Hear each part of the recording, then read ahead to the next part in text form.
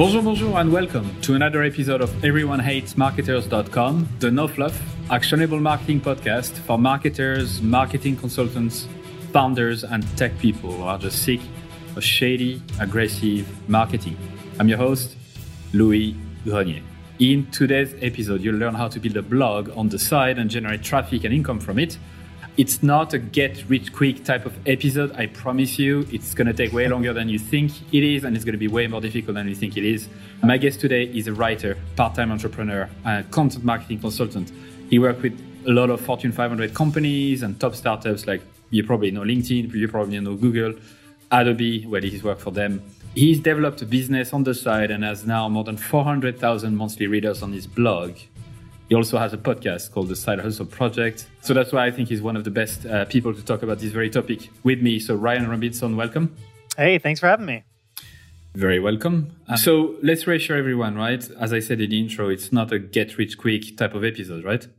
Absolutely not. It's get rich slowly, I would say, or get, moderately decent income slowly. It's a 6-year journey. That's the best promise we can make, right? To be non-shady, non-aggressive is... So you're unlikely to make a shit ton of money, and it's likely going to take a long time.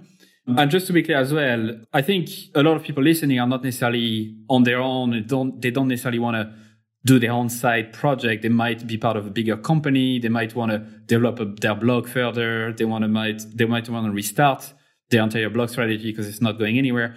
And I think this episode should be quite helpful for them as well, right? Absolutely. So before we dive into that, tell me, you've been talking about this for a long time. You mentioned 6 years. You've been doing it yourself. What are the biggest misconceptions out there in terms of blogging, writing on a blog, publishing blog posts and whatnot? I do think the biggest misconception is that it's easy. And let's break up what easy means, right? Because we have easy to create content, we have easy to get readers, and we have easy to monetize. And those are kind of the three big buckets of blogging for me is the content creation, actually getting people to your site, and then actually monetizing somehow. And I would say that none of those three things are easy. I think that, I came into blogging for myself by being a content marketer for other startups for, 5 years leading up to really taking my own blog seriously. So I got kind of, my journey was being paid as a content marketer to build my skills and better position myself to get success with my own blog too. So I think it's really kind of this story of investing in building the right skills, laying the foundation slowly, and doing the things that I learned were working at my day job over on my personal blog too. So I kind of have that unique context where I'm starting. And just to be clear, so you were in a content marketing position before you started the blog, or was it at the same time? What was the timeline there? It was more or less the same time. I first started my blog, registered my domain name 10 years ago. And for the first few years, it was this dumb, Tumblr blog of lifestyle, fashion, nothing like what it looks like today. And I really didn't pivot to my current iteration of the blog that's kind of about marketing, side projects, blogging until about 6 years ago. So that's kind of what I would say is my true starting point. And at that point in time, I had just landed a job working at Creative Live, which was an online education company. They have got thousands of classes, and I was getting to work with their business catalog of content, working with cool instructors who came through, people like Ramit Sethi, Derek Halpern, Lewis Howes, a lot of big names in kind of the online business space, I guess you could say. And I was working with them to create content and basically just drive traffic to their class pages. So I got to learn a lot about even my own specific industry from these people, which was cool. Yeah, so you've developed those skills by working with them, having a full-time job, and you were writing then blog posts on your own, developing the blog on your own, right? Exactly. Yeah, and I got this cool relationship with my boss. I want to say it was very important at the time too to be very clear about what my side project is, what I want to do. Here are kind of the guidelines too. I don't want to, work on this while I'm at work. I won't use company property. Establishing those guidelines was really important for me. Another aspect of this podcast and Everyone Hates Marketer as an idea, I would say, is the fact that, those episodes are meant to be listened to now, but also hopefully in 5 or 10 years, it should still be relevant, right? And I've read a few times before, like any other topic in marketing world anyway, that is blogging dead? Everyone's going to start listening to fucking podcasts now and stop reading blog posts. So where do you think this is going? Like as a blog, the blog as a format, do you feel it's going to be replaced by anything in 10 years? If someone listens to that in 2029, are they not going to understand what a blog even is? What are your views on this? I don't think it's going to be replaced. I think that, maybe the biggest change that could come to blogging is that people will be doing a much more broad diversity of content mediums, delivering their content instead of just written content in podcast form, in video form, and written form, all in one. And if you want to look at someone who I think is a great example of this, I'm personally not there yet where I want to be as far as like how many videos I'm doing alongside written content. But Mark Manson, the writer of The Subtle Art of Not Giving a Fuck, amazing book, by the way, but on his blog, he takes all of his best posts and he does an audio version of that where he's reading the article essentially. And there's a little play button at the top of the article. And so I think that's a great example of where I envision a lot of content marketing and blogging going in the future is that accessibility, giving people more options and a more diverse way to consume your content is a major trend. And I think also it's important to say that Google owns YouTube. YouTube is the second largest search engine in the world. And what I've noticed a lot recently, this is, we're in late summer 2019 here, whenever I record a YouTube video on the exact same topic that I just published a written post about on my blog, and then embed that video within my written blog post, I notice that video gets a lot more views, first of all, because my blog gets readers. And because of that, the video will rise in YouTube organic search rankings. And then there's some sort of, I'm convinced, there's some sort of connection behind the scenes too, where both Google and YouTube want to reward that behavior of, we linking to YouTube from your website and vice versa. So I'm very convinced that that's going to be a future direction, video being more and more hot. And I think, we're in the middle of a podcast revolution too, where that's coming back. People love consuming content in a more, I think, passive way than just like sitting down, buckling your seatbelt and reading, a 10,000 word article. I don't think that that's the best way to deliver the absolute most impact to people. So I'd say, diversifying content mediums. Yeah. And to go back to what you said, maybe in 10 years time, YouTube is going to be replaced by something else, and maybe Google is going to be taken down and turned into pieces to make sure that they don't become a massive monopoly like they are right now. So we never know, but the principle of what you're saying still stands in the sense that we are curious creators. We are getting busier. We have a lot of technology in our hands now with smartphones, and it looks like mediums that are or format that are a bit more interactive are going to take over more and more, and that's what people are looking for: more personalization, more voice, more audio, more video. So again, what we're saying here is those trends are going to keep going on because it's based on people's behavior and their psychology, not just based on best practices that are relevant into 2019 and not after that. So I want to come back to the question I asked you before. Maybe you have another thing you want to share. Apart from being easy, you would say the second biggest misconception around like blogging or content marketing you see out there?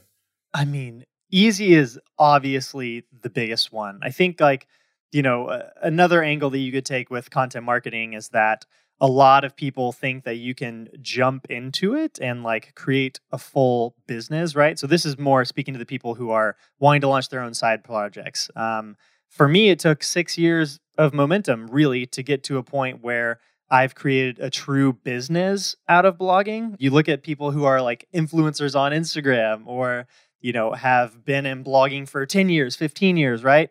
The exception is very few and far between someone who can build a real true business around a blog. So I personally took the approach of, the past 5 years, this basically just being a supplement to my income and a way for me to open up the door into other freelance projects. So I kind of came from this background of doing lots of freelance work. And for the longest time, my blog was really just lead generation for my freelance business until more passive sources of income like slowly began to pick up. And I learned and I observed and I saw what was working for other people too. So I think, that's really the two biggest ones I would say. And you mentioned the P word there, passive income, right? Which I'm going to tell you my point of view of passive income and tell you what you think. But I think it's one of the worst fucking two words out there because it implies that it's passive, which is not, as you said, like you are testament to that 6 fucking years working on this on the side, on top of your full-time job. I mean, that takes commitment. It's 72 fucking months. That's more than 2,300 fucking days of like, working on that on the side without... And it's still not passive today. Right, exactly. So much work still goes into it. So smart, like passive income, fuck this. I think as an idea, I wish we could stop talking about it because it gives some bad rep to what it actually takes to make money in this day and age and to build a decent business. I just wanted to say that because, as you know, I'm very opinionated. So just wanted to mention that because, don't expect this. Don't expect this to work passively. You need to maintain your stuff. You need to rewrite some articles. You need to keep promoting them. You need to repurpose them, republish them, reach out to people, interview. I mean, it's just, there's no passivity in making money online nowadays. So you started to mention this, which I think is quite interesting. Your personal story, right? You went from, 0 to 400, 500,000 monthly readers on your blog. Now, this episode, I don't want it necessarily to be how you've done it and having this survivorship bias where let's copy everything you've done because it's going to work for me. Because, you might be one survivor out of 1,000 who tried. We might not know why it worked. Instead, what would be interesting to hear from you is really, from your perspective now, what do you think people listening right now, whether they have a project to do a side project with their blog or they are working in a company and their blog is not working, what do you think are the steps required to have a decent chance of making it work, from your perspective, based on the mistake you made and the lesson you learned? So why don't we start with, again, maybe you need to take one particular example to explain your steps, but again, this concept of I want to launch a blog, or at least I have a blog that is not working, whether it's a company or personal blog. What is step one? What do you advise to do? This would be based on trying a lot of shit over the past 6 years. I would eliminate 90% of what I've tried. The number one thing that I would recommend doing, and this is what I do today, this is what I focus most of my time on today, is guest posting. So I try and approach the content creation rule as more of like an 80-20 approach for me. So I want to spend 20% of my time creating the content for my blog. And that sets a pretty high bar because now most of what I publish tends to be 5,000 words or more in length. So that alone takes a long period of time for me. Usually, 2-3 days of writing, right? Getting up, coming back to it with fresh eyes, editing images, videos, like putting together a post that large takes a lot of time. And I take the approach of saying, all right, whatever that amount of time was, call it 10 hours, that's going to be my 20%. Now, I want to spend 80% of my time, right? So 40 more hours promoting this article. And the best vehicle for promotion of an article today, for me at least, is guest blogging. And that's going to be reaching out to other sites that have a high domain authority. They're relevant to my niche, which tends to be blogging, content marketing, and then pitching them on accepting a guest post from me or having, established relationships. You want to talk about the advantage of doing this for 6 years is that I now know a lot of people in this space. And so I can reach out and ping someone at, like a blog like Aweber or Add This, something in the like marketing space and say, hey, would you be up for another guest post from me? And the benefits of the guest posting, obviously, are tending to be referral traffic. So you can get some readers from those other sites that have larger audiences back to your own blog. And you can get some of those people to, join your email list or take other actions on your site to download an app, whatever that may be. But really what I'm talking about as the number one win from guest blogging is getting high quality, natural links by doing guest posts on other sites. That way you point back to, your article you just published, and, that's a positive SEO side effect of guest blogging. So that's what I'm investing essentially all of my promotion time in. I don't do Facebook ads. I don't really spend a lot of time trying to create like a social media movement around new articles I publish. I'm investing pretty much everything in guest blogging right now. And so to deconstruct that a bit, there are two things, right? The first one is like creating relationship with people, building relationship with people, getting them to publish your content is a good way to build relationship.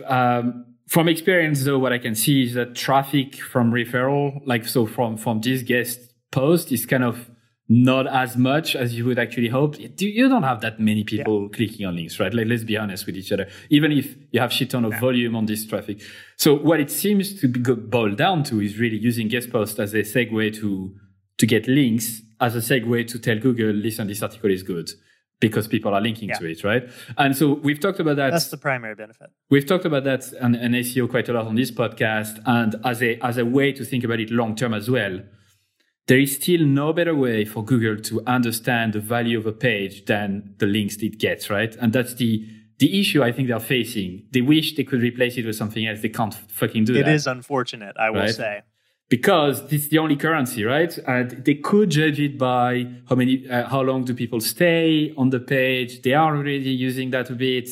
They can try to make it as good as a user experience as possible, but it still works, and it's unlikely that it will change in the next 2-5 years, that getting links is actually the number one currency to get your post being found. So if I'm understanding what you're saying, right, and please correct me if I'm wrong, guest post for you is really a way to get some good links from good domains back to the post you want to rank for.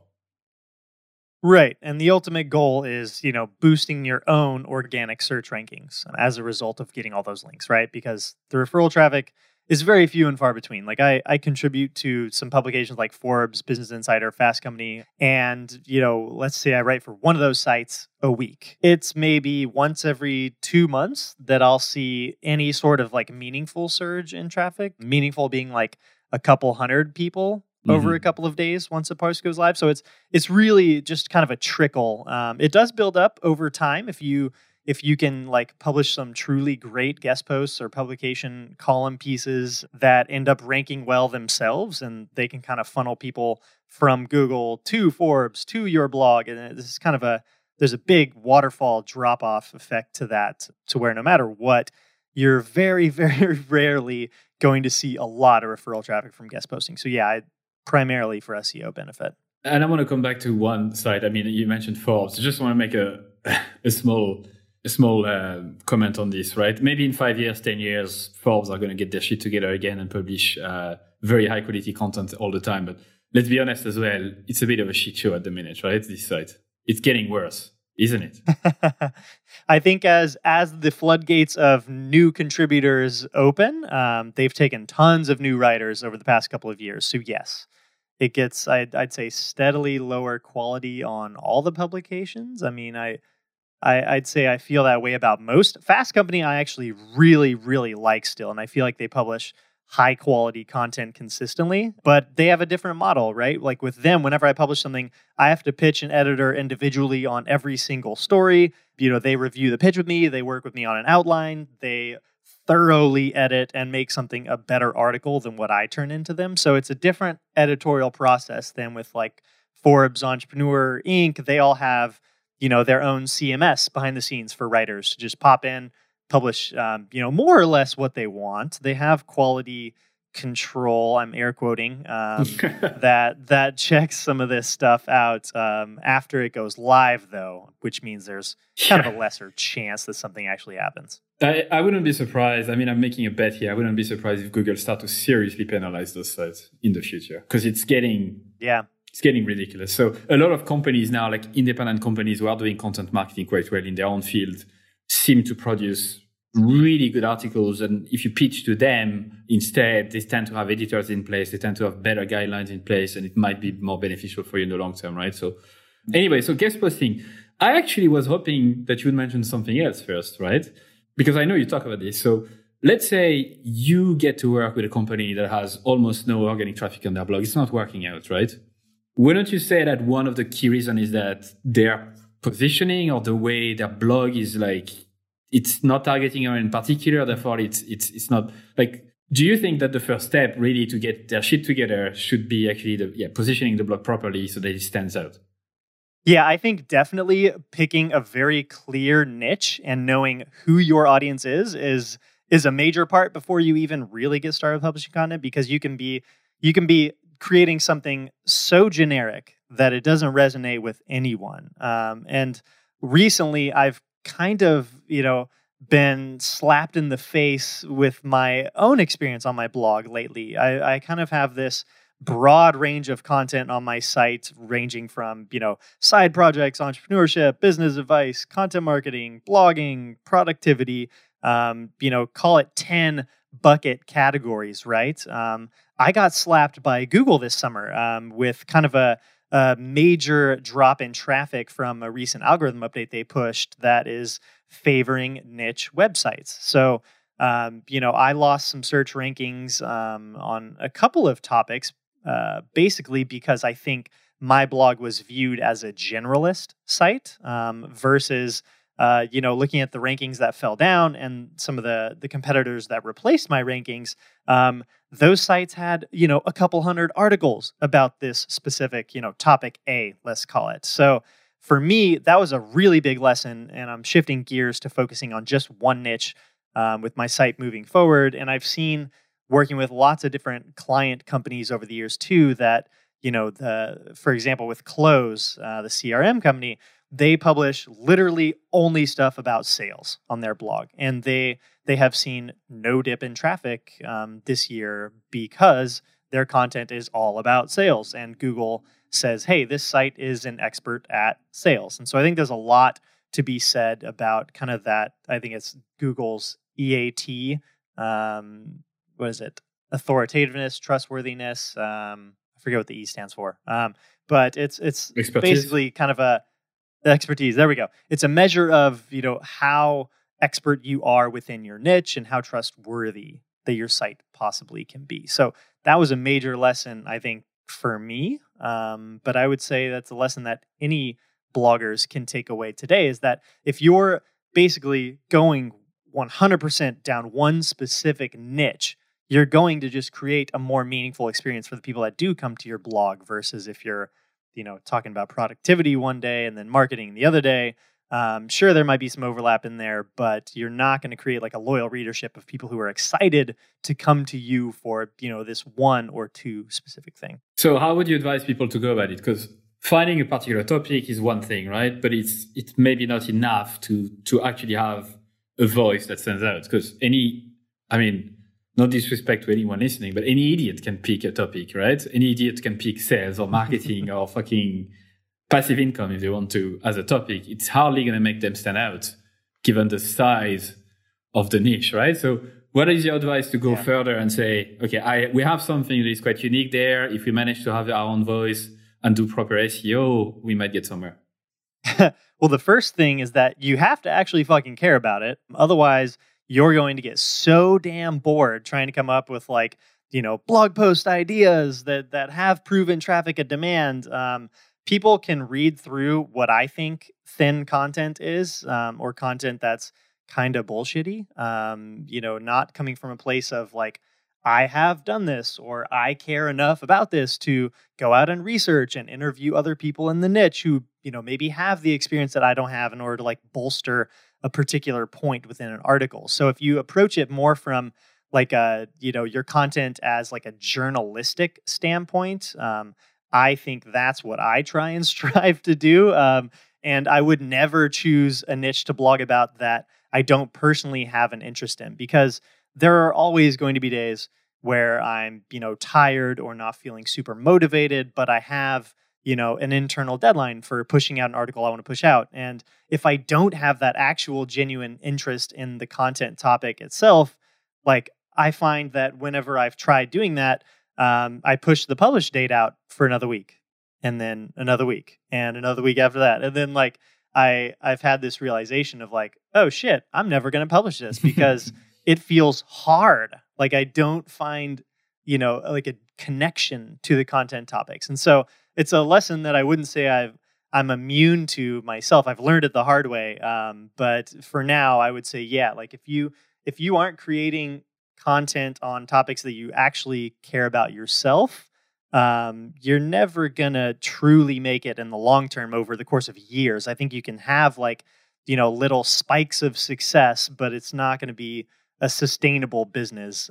In my opinion, you can do all the right things like keyword research, keyword analysis, guest blogging to build links, doing all these things will prop you up, I think, in the short term. But no, it's going to take a lot more than just the tactics to sustain something over the long haul. Yeah, I'm glad you answered it this way because, I mean, you're a testament to that. 6 years. I think we've interviewed Tommy Griffiths from ClickMinded.com, and same thing, his side business, he ran it for like 7 fucking years before leaving. And yeah, like my podcast only been, almost 3 years at this stage. But yeah, if I didn't care enough about marketing, I would have stopped a long time ago, publishing 1 episode every fucking week without fail. You know, when you're down, when you're burned out a bit, when you have no time, when it's like 6 o'clock in the evening, you have to interview a new guest. What it takes is this passion for like giving a shit for the subject, right? Yeah. And maybe we should go down one rabbit hole like further, like one hole even deeper. How do you then find out what you give a shit about? Because I know that some people are quite lost about it, right? So what do you advise to do on this? I mean, honestly, I think this journey can be different for everyone. So I want to caveat that, like you only have, a set number of things that you can spend your time on in life, right? So if you're at work and you don't like your job, look at why you don't like your job. Is it your boss that sucks? Is it the exact role you're doing, or is it, the subject matter itself? Like if you work at an online education company, do you care about online education, right? Is that something that you're actually interested in yourself? So try and pinpoint, I'd say, starting with work, right? Because you spend a third of your life at work. Pinpoint what you do and do not like about your job. Is there an industry sort of within there that you do like? But I would say also look at how you spend your time, how you spend your money. Like what are the things that you go out of your way to do on vacation, or if you go to baseball games every weekend that you have an opportunity to, is there a way to create some sort of, blog around baseball related topics? I would just sort of start by trying to take an objective look at what you care about personally. And it doesn't need to be an obvious connection to, how you're going to make money from that website today. I don't think that's the point of the activity of just starting to find what your topic could be. It's going to happen more organically or over time, eventually, right? But yeah, I would just start with hobbies, how you want to spend your time, like what are the things you do on vacation. That's kind of like where I've gone at myself, just enjoying when I have free time writing for my blog. Ideally, it'd be without like some sort of keyword phrase in mind already, but I now try and take the approach of like, thinking about gaps in my current content. It's not where I was when I started, but when I first started, I was sort of like going through, what do I like talking about? What are the questions that people ask me because they feel I could be an expert resource at? And looking at my own experience as well. So I think lots of different angles you could sort of take to answering this question. There's no like bulletproof right answer on how to find that for yourself, but I think those are some of the ways that I would start, at least. Yeah, from my perspective, what worked in the past was to look at what energizes me the most. So in terms of what are the things that I start to do, at the end of it, I'm more energized than at the start, right? And the contrary to that, what are the things that when I start to do, I'm energized, and then at the end, I'm not, is usually a good sign of something that I'm not really should double down on. And that's tough, right? That's tough to find that. And it takes years to figure it out, I suppose. Some people never figure it out. And so it's okay if you're feeling lost right now, if you're like, let's say in your 20s or even 30s or 40s. It takes time to figure things out, but you need to be in tune with yourself a bit more. One thing I keep repeating on episodes actually work for people is this asking your friends and colleagues about it. What do they think you're the best in the world at? What do you think are your top strengths? And you'll get clarity from them quite a lot because they see you from the perspective of outside of your own self, which could be helpful, right? Yeah. And I think, looking at my own story, for example, too, the first real post I published on my blog was an answer to a question that people kept asking me. So during college, I had this side business built around this product I invented called the iStash. It was an iPhone lookalike hide your anything device, discreetly designed cigarette-shaped objects, let's say, into music festivals, things like that. And that business kind of imploded, failed, ended up losing a little bit of money on it. But after that experience, because I actually did something, I actually tried to build a business. All of my friends who were interested in business wanted to talk about business. How I found a manufacturer in China, how I got distributors to sell in smoke shops in California.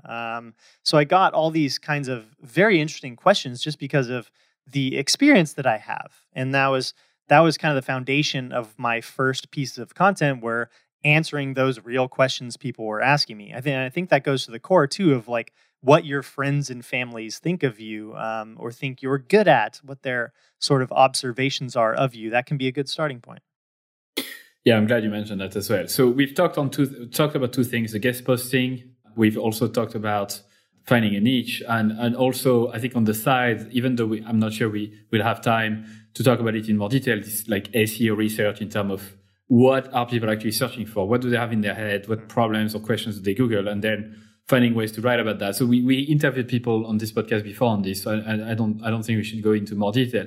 What I'm actually interested in talking to you more about, and we can consider it to be step 3, I would say, is I think it's one of the best kept secrets online, in a sense. I don't know if many listeners know that this is what happens a lot on blogs and like big blogs and big sites. The fact that actually a lot of the people authoring the blog posts are actually not the writers of the blog posts, right?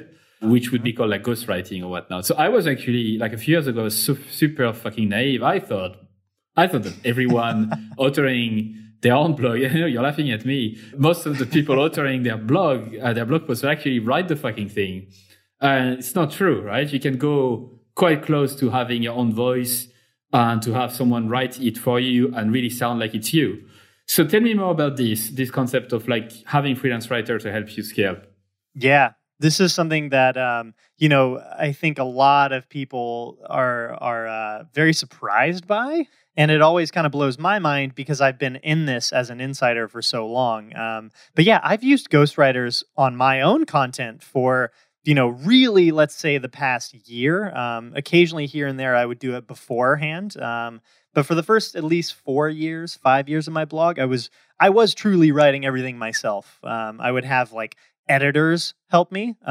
But in growing my blog to the point that I've got it today, I see the need for publishing a hell of a lot more content, way more than I could write for myself, especially as I had a full-time job up until earlier this summer. So yeah, I've taken the opposite approach of, instead of using editors, I now outsource what I like to call first drafts. So I'll work with a writer to say, hey, here's the title of the article I want to do. Here's what I was thinking would be a rough outline, everything we should cover. And then here are some examples of other articles already out there on this topic, so you can see what the main points are, what we should be hitting. And then from there, I kind of like set them loose. I say, hey, ask me any questions you got as you're going. But I basically send my writers out to create a 2,000, 3,000 word first draft of an article. And then that's when I usually step in after they deliver that first draft, unless it kind of like misses the mark big time. I'll hop in by making it more in depth, adding my own examples, injecting my own voice, doing screenshots from the back end of my site that kind of like support examples, things like that. So I guess what I publish is kind of like an amalgamation of myself and another writer nowadays, but it's something where I wouldn't be able to scale my content creation without going this approach. So it's kind of been like this. I guess you could call it necessary evil, although I don't feel bad about it because I don't feel like I'm trying to mislead readers in any sense. I think it's just kind of the natural evolution of growing a website, essentially beyond myself. And you'll start to see when a lot of bloggers get, let's say big, they start to refer in their content with more of like the proverbial we or us instead of the like I, me kind of approach. And that's when you definitely know there's kind of a shift towards, someone who has a team behind the scenes. Though don't be fooled, Neil Patel does not write all of his content himself. He's got an army. I was sure you would mention that because that's a typical example, right? And he's a pro. Yeah, he's a pro. I wouldn't think it's shady either, right? And I think here's why. As long as you control, I think, the narrative, as you said, the outline, the overline goal, as long as you control like the reason why I'm going to write this, and as long as you're retaining your voice. So one thing that I like to do for this use case is actually recording, because I prefer to speak rather than write. I would actually record my thought on a full outline and just keep it 100% natural. And then having someone else writing it, at least the first draft for me, and me editing it to make sure it sounds like me. I mean, we talked about just 10 minutes ago about focusing on your strength and what energizes you. Like writing, I fucking hate it. I don't like it. So I would much rather rant in front of a microphone for 15 minutes. I have no problem doing that, right? So I think you need to make peace with it. If you know that blogging is a channel that you want to use, but you don't like writing, it sounds like, if you have budget for it, having freelance writer to help you out, as long as you control the narrative and they are able to have your voice, and that you look at the blog post before it's published to make sure it sounds okay and it sounds like you, then I don't see anything shady. Where I think the shadiness starts to appear is when whoever owns the blog has no fucking control whatsoever in terms of what is being posted for them, and it just sounds so fucking different from who they are. Sounds very odd and grammatically incorrect and all of that. Yeah. Like if you don't have any sort of, personal like fire to say like, hey, this is the topic that we need to write about. This is the angle I want to have. These are the main points I want to have. Like if you're doing that approach to ghostwriting, then I think it's a little more inauthentic. And I think also over time, people will kind of see through that sort of stuff. I have a lot of respect for Neil for the type of business that he's been able to build. And he's like amazingly good at building that type of content business, right? Like he's done a lot of seriously impressive shit. But I think a lot of his content doesn't really necessarily feel or sound like him anymore. I think some of his early stuff, he definitely clearly wrote himself. But if you've been following him for 5 or 10 years, you can kind of like chart a course where the volume of content went through the roof, but it doesn't feel as much of like a fire, right? I feel like when you're reading something that someone wrote with like true passion, they're not just being paid a couple $100 to bang out a couple thousand words. It's a very different experience as a reader. Yeah, this fire is intangible. It's really difficult to understand what you mean unless you write the difference. But as you said, inserting your own thought and thought process into it, your own experiences, actual screenshots, like using one-liners that show your emotions and ranting like we're doing right now. Like it doesn't have to be fucking perfect SEO optimized 100% of the time. Like fuck this, at the end of the day, we are humans. And, if you need to write like you talk to a certain extent. So how do you advise folks to actually find good writers who can capture your voice and who actually understand this concept? It's definitely not easy. The best writers that I've gotten the opportunity to work with are people that I was either introduced to.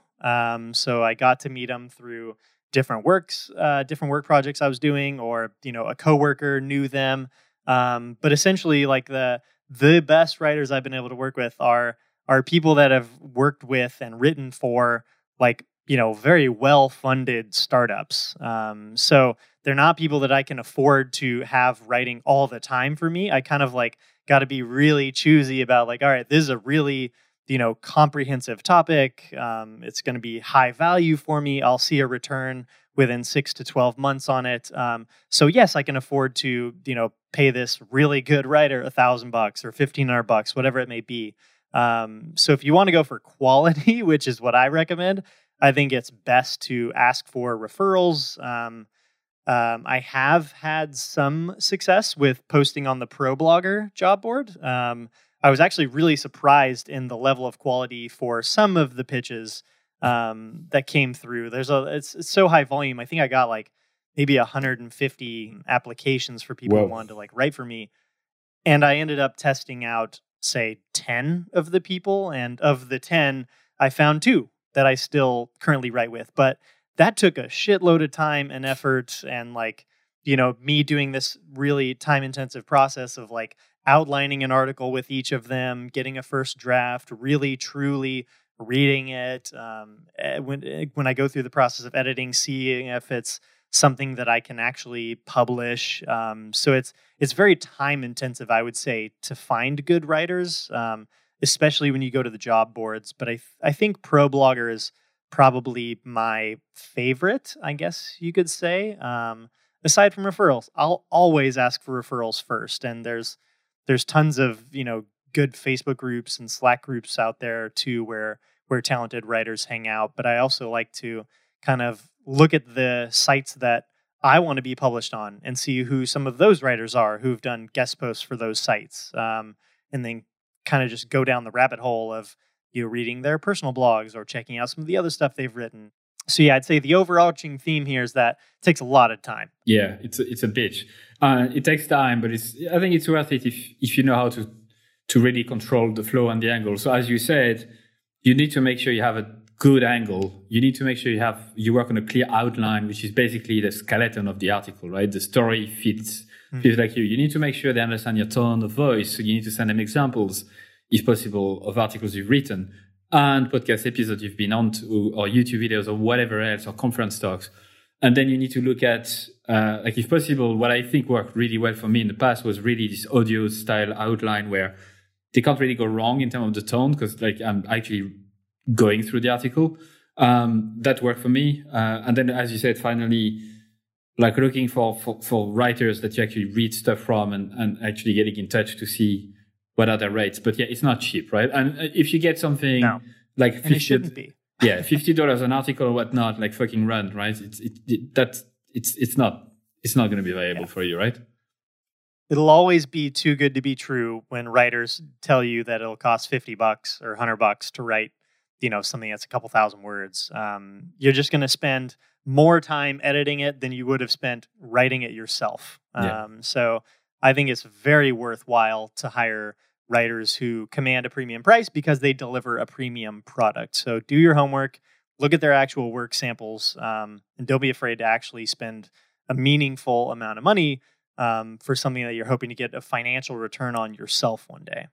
On the topic of things that are not super known from the wider public, beside this very topic, is there anything else that springs to mind? Anything that you think most listeners listening to this right now might not know that is valuable? I think another thing I'd want to highlight, we did touch on it earlier, backlinks being the biggest signal for Google to see what kind of content is authoritative. I want to really highlight this because it's something that cannot be understated. I've seen so many sites out recently that are honestly producing pretty shit quality, but have a team of a fuckload of people who just build backlinks all the time. And they're still being rewarded for that approach. I think that is something that Google wants to get rid of and do away with. They've known it's a problem for, since their search algorithm has been around, they've known it's a problem because that's how they try and favor websites. But it's still working today. It's probably still going to be working for the next 2 to 5 years. So tastefully building as many high quality backlinks as you can through doing actual genuine content, not just paying for links or buying expired domains to redirect to your website. There's a lot of sort of tacticky, shady shit out there that I do see working really well today for reasons unbeknownst to me. But I think that that's not a future-proof way to grow your site. I think guest blogging is pretty much the only let's call it semi-authentic way to get quality backlinks to your site. If you look at Google's actual guidelines on this kind of stuff, they technically kind of discourage something like guest blogging even when it's for the purpose of, link building. But I think that that's the only future-proof way to do it, because a lot of these sites that are propped up by, a shitload of just crazy links that they've bought or expired domains they've acquired, that kind of stuff, I think is going to go away, hopefully, within the next 5 years. I hope so. And I mean, you wouldn't believe the dark fucking businesses out there selling you backlinks from any domain's authority, the popularity of a domain You can buy backlinks from 50 quid, 100 quid. I mean, it's fucking insane. As you said, there's also teams of people reaching out to other blogs and say, hey, you've written about this topic. Can you link to me instead? What I found to be working, and I think even if Google consider backlinks to be less of a signal in the future that works still well, is if you have a good fucking article in the first place, right? And a good angle, something worth, sharing, and you reach out to friends of yours and say, hey, check it out. What do you think? Or reach out to people you've mentioned in the post, you might get a few fucking backlinks out of it. So, I mean, to talk just about my small example and small world, I get good backlinks for my episodes when people like the episode and they just share it in a blog and say, oh yeah, check it out, whatever. So I would get like 5, 10, 15 referring domains back to the page. And honestly, for most topics, sometimes it's enough to rank for it, even if it's just an episode page. It doesn't have any good content on it. It's just a transcript. So I guess the core of it is going back to what we said about niche and positioning. If you have something to say, if you have fire in your belly about it, if you're never going to be tired about this fucking topic, and if you care enough to write good shit, yes, it will require for you to promote it and reach out to folks and whatnot, but you are going to have more chance to get links and therefore to rank and to be shown to Google, right? Yeah, and you're going to be energized to write that extra guest post or, send those extra 10 outreach emails it requires to get a yes for a guest post. I think it's all about energizing, finding those things that you're actually motivated to do. I know another thing that you're pretty big into is your email list. I mean, when folks land on your site, the first thing they see is your face. The second thing they see is the email opt-in form, right? So you make it quite obvious that, what you want from people at the end of the day is if they're really into it, they can subscribe to your blog. Part of your blog post as well is like you insert a lot of forms into your blog post to making sure that people can subscribe. So I know that this is something a lot of people talk about. Like you need to build an email list. Everyone says that. Why do you think it's the case? Why do you build an email list on your site? I mean, I'm still pretty early on as far as what you would consider monetizing an email list. It's not really something that I've been an expert at, making money from my list. I've just been like sort of in this very long 6-year phase of building a relationship with the readers on my email list. And I think that's the approach that honestly lends to the best kind of, relationship with subscribers on your email list, people on your blog. I get tons of content ideas from people on my email list. I'll send, surveys out and see like, hey, what do you want to hear from me on? And occasionally say like once a year, once every 2 years, looking at my real track record, that'll turn into some sort of like paid product, like a course or something like that. But I don't do like affiliate offers to my email list. I've always been like, I personally don't like slimy salespeople or people that are like sending a shitload of emails promoting their product at all times. Or, within 7 days of joining the list, you get a drip series of pitches on why you should buy this course. I'm personally kind of averse to that sort of selling stuff. So I really use my email list as a place to kind of fuel the content, to build a genuine relationship with my readers.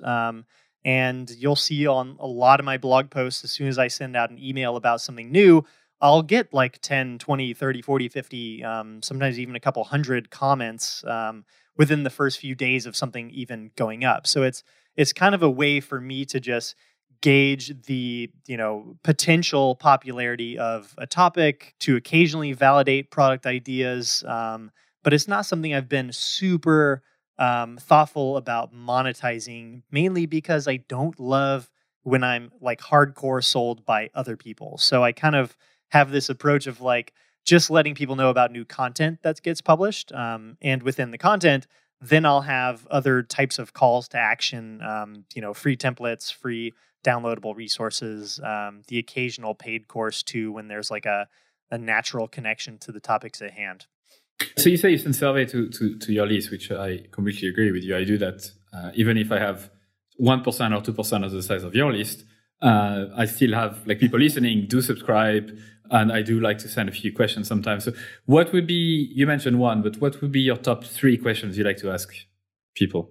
Ooh, well, one is definitely kind of geared towards like content ideas for myself. That's the one selfish question I like to ask. But the other one is honestly, like, I like to hear what kinds of businesses people are launching themselves who are on my blog. So, I have such a wide range of people that come to my site, freelancers, marketers, bloggers, side hustlers, that one of the big questions for me is like, how would you categorize your business? So those are kind of the 4 big buckets that I'll ask people to check off. Side hustler, marketer, freelancer, blogger, and, actually giving people a form field to tell me about their business they're working on, link to their website. Those are the kinds of things that I find really meaningful to read. And I gather really interesting insights too about the types of people that are coming by, what they're interested in, what they're motivated by. And yeah, that's the final question is like, why? I'm really curious about the why behind people's businesses. So what you want to start, why, and then how I can help with more content. Yeah, what you're doing seems a bit like what Ryan Levesque talked about in his Ask Method book, which is quite good. I think it's quite qualitative, so it teaches people to put in different buckets what they want to achieve. And then you seem to layer that with some sort of a psychographic element of, why do they give a shit? Why do they want to be in a side hustle? And the difference of why can actually turn your marketing into like a different buckets as well. If someone wants to start a side hustle to be a fucking millionaire versus someone who wants to start a side hustle to sustain himself or herself, I suspect that the articles, different articles might make them happier than others, right? So interesting to know that. I think I've quizzed you enough on this step by step. We've talked about a few topics. I'm glad you mentioned a few things that are usually not really mentioned in the world of blogging. So thanks for going through that with me. On the back of that, what do you think marketers should learn today that will help them in the next 10 years, 20 years, 50 years? I think by far, the best skill that I would recommend is and this might be a surprising one, but I think video production would be the number one skill that I would recommend, that I wish I was better at today. And that's, everything from the ability to like outline what a good video could be, not scripting something, because I think the scripted stuff turns out pretty shitty because it's obviously that you're reading something. But I think if you can train yourself to get good at outlining what a video should cover, pull in relevant examples to support each point, and put together a cohesive narrative for a 5-minute, 10-minute YouTube video, edit that together, that's a pretty useful skill set for marketers today. I think that learning to code is always going to be useful. But I think the video is kind of becoming the next big wave that I'm seeing a lot of content marketers being rewarded for. So if you can very affordably do that yourself and do it quickly, that's a crazy useful skill. Nice one. I don't think it's been mentioned once. So that's interesting to hear that from you. And I would concur as well. I wish I had time to do YouTube videos. I have a lot of shit to say, as you might notice. But yeah, it is time consuming. And as I was in your position, like working full time, having that as a side project, it's something that I will do for sure, but don't have time right now. On the back of that, what are the top 3 resources you'd recommend listeners today? So could be blog posts, could be articles, webinars, podcasts, conferences, YouTube channels, whatever. You mean specific places to go and learn more, or content mediums to create in yourself? I mean, to learn more. Like, what are the resources you'd really recommend, like that you keep coming back to yourself, that you really love, that you recommend to our listeners? Yeah. So I do have one self-plug I would give. I recently published my own personal guide to guest blogging, and it's ridiculously long. I'm working on putting it into like video format, audio format, and an ebook for people to read offline, taking my own advice here a little bit. So it'll happen soon. Hold me accountable for that. But honestly, I spend so much time using Ahrefs, which I'm sure the marketers out there are familiar with, ahrefs.com. Their blog is ridiculously helpful. You want to talk about a company that's amazing at video also. Their YouTube channel is freaking ridiculous. They produce such good content very regularly. So I would just check them out for both as an example of someone who's doing content amazingly well and what their actual content covers. I think they're very good from like the, SEO technical marketing standpoint. And then, I'm in this world myself right now with SEO. So Brian Dean also is someone who, backlinko.com is someone who I follow religiously. Might set his blog as my homepage one of these days, just because I read it so oftenly. But yeah, that's what I'd recommend. Nice. Yeah, and thanks for the plug, because usually guests are too nice that they don't want to mention their stuff, and I'm like, come on, like it's okay. You've been talking for 50 minutes, 55 minutes, giving good value. Like, feel free. That's what it is for. So yeah, and I can feel how your strategy is really trying to like not mimic, but using the learnings from Backlinko in terms of like the skyscraper technique and all those long form of content. So nice to see the connection between those two things. So Ryan, you've been a pleasure to talk to. Thanks for sharing your secrets, or at least the things that are not talked about that much in this blogging world. Where can listeners connect with you and learn more from you? Yeah, thanks for having me. Everything can be found at my home base, ryrob.com, ryrob.com. I'm always super accessible to emails, an easy way to reach me. I'm just Ryan at ryrob.com. Fabulous. Thanks so much. Thank you. That's it for another episode of EveryoneHatesMarketers.com. And this is the moment where I tell you to subscribe to our email list. So before you leave and go to another podcast or listen to another episode, I don't treat email list the way people usually treat their email list. I really treat that as a one-to-one conversation. So I'm going to send you very short and personal emails every 2 weeks, I would say. I'll inform you of guests in advance. I'll share with you my numbers and how many listens we get. And I'll also ask you for your feedback in terms of the questions we can ask future guests. And perhaps I can also have you on the show someday. So don't be afraid to subscribe. I'm not going to spam you, and you can always unsubscribe for sure if you wish. The second thing we need from you is your harsh and honest feedback.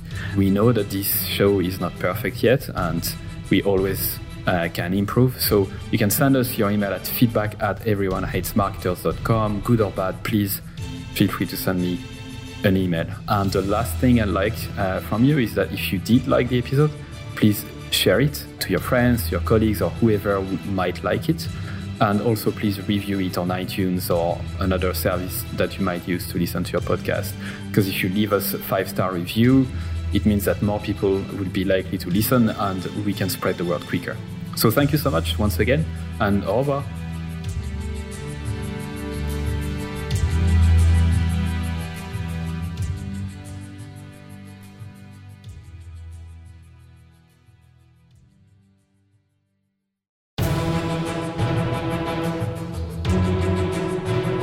And that's it for another episode of EveryoneHatesMarketers.com. Thank you so much for listening. I'm super grateful. I'd love for you to consider subscribing to my daily newsletter, Monday to Friday, called Stand the Fuck Out Daily. I send very short, hopefully interesting, surprising, shocking, entertaining content to help you stand the fuck out. It's at EveryoneHatesMarketers.com. You can subscribe for free and obviously unsubscribe whenever you want. I'm just going to read a couple of emails that I got recently as a reply. Juma said, your content attacks the mind primarily, which is such a good thing because most of us are skilled at what we do, but we don't have the courage to do it our way. Mark, who just subscribed a couple days before, said, this is my first issue of your newsletter. Love it. Glad I subscribed. Brianna said, I just realized this morning that my email habit is now to 1, skim through the list, 2, select all unread industry email except yours, 3, delete and don't think twice, 4, quickly skim yours. Amy said, also loving the new content that's coming from you. It feels really lovely. Candle said, I like your writing a lot. It really resonates. There's so much bullshit out there. It's good to touch the authentic. And Chloe said, where is the I fucking love this email button? Brilliant. I hope you subscribe. You'll be joining more than 14,000 subscribers at this stage, which is crazy. It's the size of a small stadium. Anyway, thank you so much. See you on the other side.